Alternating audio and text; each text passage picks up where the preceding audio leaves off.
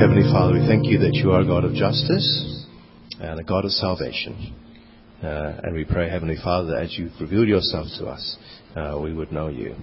And so we pray now that as we look at your word together, that you would speak to us by your Spirit through your word, and that you would change our hearts. We pray in Jesus' name. Amen. Please do have a seat. And could you please turn with me to Habakkuk chapter 1, starting a new series in the book of Habakkuk this morning. Habakkuk chapter 1 on page 948.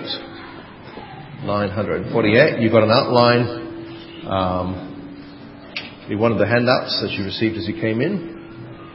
In the middle of that, there's an outline, so it'd be helpful to have that as well.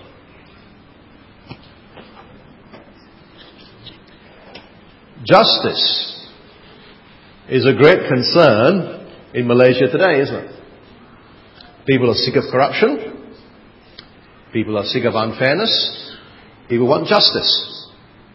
If you walk past the Bar Council, you'll see a big sign, Justice for Teo Beng Hock. We want justice for ourselves. We want justice for our children. We want justice for all. The prophet Habakkuk lived in a society where there was much injustice. And in this book, he raises the issue of injustice. He raises it with God. Now, we don't know much about Habakkuk. He's not mentioned anywhere else in the Bible. So all we have about him is from this book. We know that he was a prophet, that God spoke to him, God spoke through him. His prophecy here is called an oracle. Before we actually look at Habakkuk itself, though, let's have a look and try and just see where he fits in the Bible's history. So look at the next slide. Oh, can you see that? Don't worry about it. I think you're going to try this out, okay? Strain your eyes if you can. There we go. Abraham. Where are we? Finger, top. Okay. That doesn't work either. Okay. Abraham at the top there. Lives about 2000 BC. We did a series on Abraham at the beginning of the year, and God made promises to Abraham to give him a land, a people, a nation. And we see that he has a son Isaac and his son Jacob, also called Israel. Jacob has 12 sons who will become the 12 tribes of Israel, and off they end up in Egypt. And they end up in slavery in Egypt. God rescues them out of Egypt in the Exodus. Brings them to Mount Sinai where he gives them the law. They wander in the desert, and then he brings them to the promised land. So Joshua is one who brings them to the promised land, and then they've got judges, and the first king is Saul. You've got King David in about 1000 BC, and then you've got his son Solomon, who's the height of the Israelite kingdom, just straight after him. After Solomon, because of Solomon's sin, there's a breakup in the kingdom. The northern kingdom retains the name Israel. The southern kingdom takes the name Judah, after the major tribe. Israel itself, well, they're sinful. They get kicked out by God, and they go exile to Assyria in 722 BC. And Judah, well, they get exiled for the same reason in 597 and then 587, the major one, BC. They're in exile, and then slowly they begin to return. They go back into the land. They're there for a little while, and that's the end of the Old Testament. Where does Habakkuk fit in? Can you press the button for me? Ta-da! Okay. Habakkuk is about there. Okay. So he is here before, probably after that, exile to Assyria on that side. He's coming up to this time before the exile to Babylon. So, we know that he comes before the exile to Babylon because he's predicting it. In this book, right? Probably, we're not sure exactly when it is. Most likely during the reign of King Jehoiakim, who was very ambitious, he was very cruel, he was very corrupt. But the people he's speaking to, the people of Judah, they are God's people, aren't they? They are the people that God had revealed himself to 1,000 years before in the Exodus. They were the people who were descended from Abraham. Who were part of his chosen people. At the time of the Exodus, God made a covenant with them through Moses. And part of the covenant was If they obeyed God, He would bless them in the land. If they disobeyed God, He would curse them and kick them out of the land. You can see it's almost time for them to be kicked out. Happened already to the northern tribes, and it was going to happen to them as well. The problem that Habakkuk faced, though, wasn't that, initially anyway. He faced another question. In fact, the same kind of question that Job asks, maybe more than 1,000 years earlier. And the same kind of question that 2,500 years later, we still ask the questions. Because Habakkuk was grappling with the way that God works in the world. He doubted God's fairness and justice. Because all kinds of things were happening around him, which made him say, God, that is not fair. And he'd been struggling with those issues for a long time, asking God again and again and again, and all he gets back is silence. As if God's not wanting to listen. The Malays say, telinga kwali. You know what kwali is, right? Kwali is like the big wok, like two big woks when you cut here. I'm listening. Like praying to a brick wall, saying, God, help! Look at all these terrible things going on around me. Have a look at verse 2. That's what he says. Oh Lord, how long shall I cry for help, and you will not listen? You will not hear. Or I cry to you, violence, and you do not save. What if anyone here ever feels like that? You feel like you're in this kind of situation that no matter how much you pray, God's not listening. It's got the quality there. I keep crying for help and say, look, this is terrible, terrible, terrible violence. I'm being hurt, I'm being cheated, I'm being violated, and it looks like God doesn't care. And you know how Habakkuk felt then when he says, how long am I going to cry out like this? How long, O Lord, shall I cry for help? How long do I have to put up with all this garbage and not get anything back? Now the good thing with Habakkuk is that when he faces this problem, he does the right thing with it, doesn't he? He complains to the Almighty God himself. Took the problem to God. Talked to him about it. Even though it felt like he wasn't listening. And that's what we need to do, don't we? We need to take our struggles to God in prayer. We need to be honest with Him when we are hurting, when we are questioning, when we are doubting His goodness, His justice, whatever. It's not that questioning God is a good thing, but ignoring Him is actually worse, I think. If you're going to struggle with God, and all of us struggle with God from time to time, if you're going to struggle with God with God. Does that make sense? Don't go away from Him when you're in doubt. Keep asking Him for help, even when it feels like He's not listening. Be honest about how you feel. There's no point pretending with God. God knows anyway. You can tell Him your questions. You can pour out your grievances. You can tell Him your complaints. Now, do it respectfully and humbly. Right? Know your place. Do it as creature to Creator, as child to Heavenly Father. Don't presume to judge God. Don't presume to order Him around. But you can question Him from the heart. You can say, Lord, I'm really struggling with this. Lord, how can you be loving and let this happen? Lord, how can you be just and let them get away with it? Right? Struggle. If you're going to struggle, then struggle in God's presence. He'll see you through. Habakkuk grappled with his doubts and struggles by taking it to God. And so he asked God these questions that we just read, including that question, the question, the one that we grapplers always ask if we dare. The question is, verse 3, why? Why? Why do you make me see iniquity?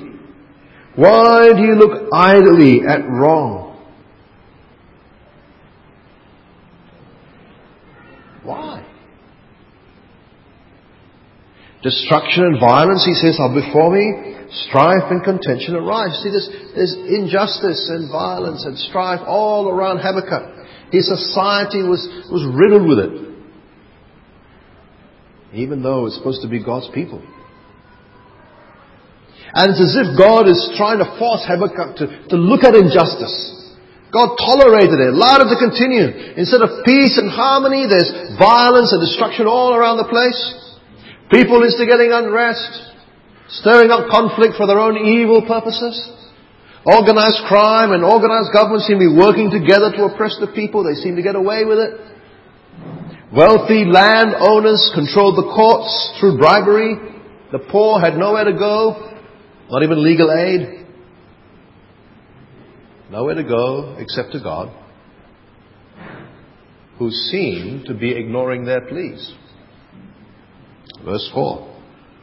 So the law is paralyzed, and justice never goes forth. For the wicked surround the righteous, and justice goes forth perverted. Perversion of justice. Isn't that a terrible state of affairs? Yet it's not unusual in our world, is it? It's a state of affairs that's actually pretty common. In many parts of the world today, the rich and the powerful oppress the poor. Where the poor man has no access to justice. Where the law courts, which are meant to be there as an avenue for the oppressed to seek justice, they're just a tool in the hands of the powerful. Keep the poor in check. Where justice is for sale, available to those who can afford it. Where the wicked oppress the righteous and justice is perverse. The perversion of justice is a common story.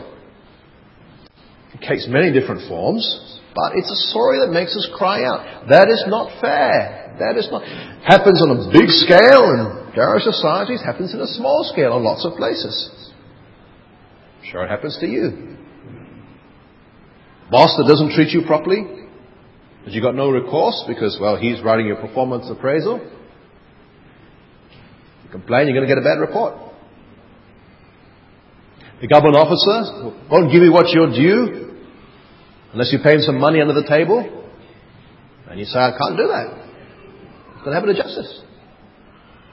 Person who falsely accuses you of something. Now the rumors are all flying around. You know they're not true, but how are you going to defend yourself? We hate it when we're oppressed, don't we? Let's make sure we're not on the other side of that, huh? Don't be one of the oppressors. Make sure if you're the boss, make sure you treat the people under you properly. If you're the one meant to be giving justice, make sure you do it. Make sure you look after your maids. The story of injustice is bad news wherever and whenever we meet it in the world. And it's even worse here. Why? Because these guys are the people of God. They had been slaves in Egypt 1,000 years before. They were the ones oppressed. And God rescued them out of Egypt. Rescued them through Moses.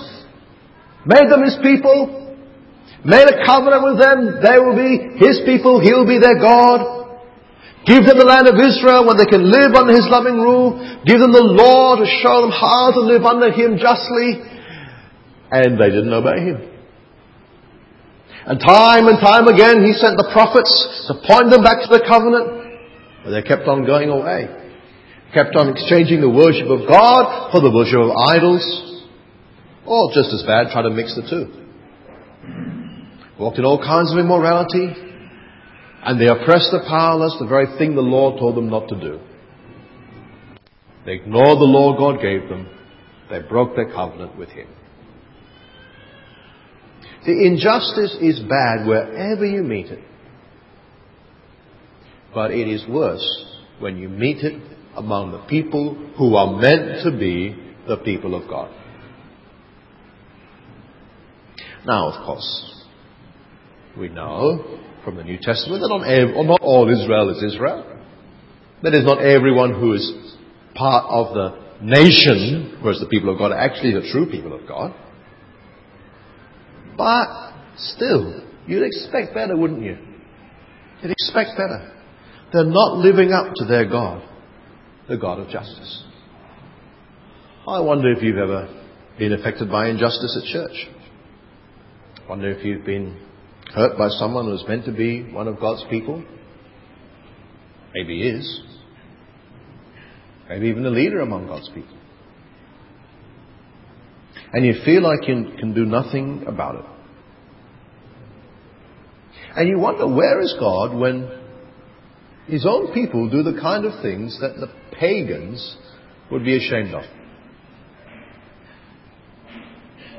In the West, the last 5 or so years, maybe a little bit more, there's been an uncovering of a whole lot of child sexual abuse by a handful of church workers. What they did was absolutely despicable. Misuse the trust that's put in them for their own selfish pleasure and bring suffering to the lives of other people. And they ought to be punished. That is just. Not only should they be punished, because justice demands it, they should be exposed, disqualified from public ministry, barred from contact with children ever again. But you know, back in those days, when those things were happening, some church leaders didn't see it that way. They were more concerned with protecting the good name of the denomination than giving justice to the oppressed. More concerned to hush things up and avoid a scandal than to prevent the perverts from striking again. More worried about denominational coffers than about truth and justice and righteousness among the people of God. More concerned with the name of the church than the glory of God. So when these people committed crimes, what do? They hush it up. What do you do with someone who does these kind of things? You just transfer them somewhere else. Transfer. Do it there. People complain, transfer somewhere else. Say, do it there. People complain, transfer somewhere else. They're rubbish. How do you feel if you're one of the victims who finally get the courage to speak up and then you're told to shut up?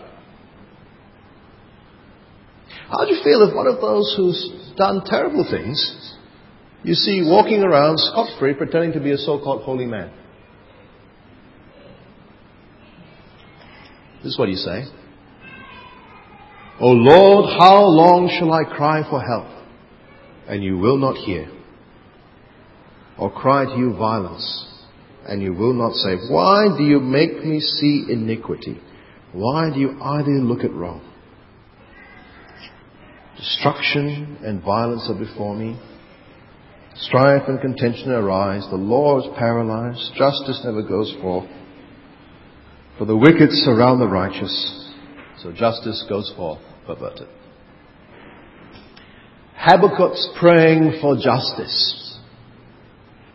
And the very next verse, God starts to answer his prayer. God tells him that he is the judge. It looked like he's out of control. Actually, he's in control of all the nations. And he's going to tell Habakkuk, watch and see what I'm going to do. Verse 5. God says, "Look among the nations and see. Wonder and be astounded.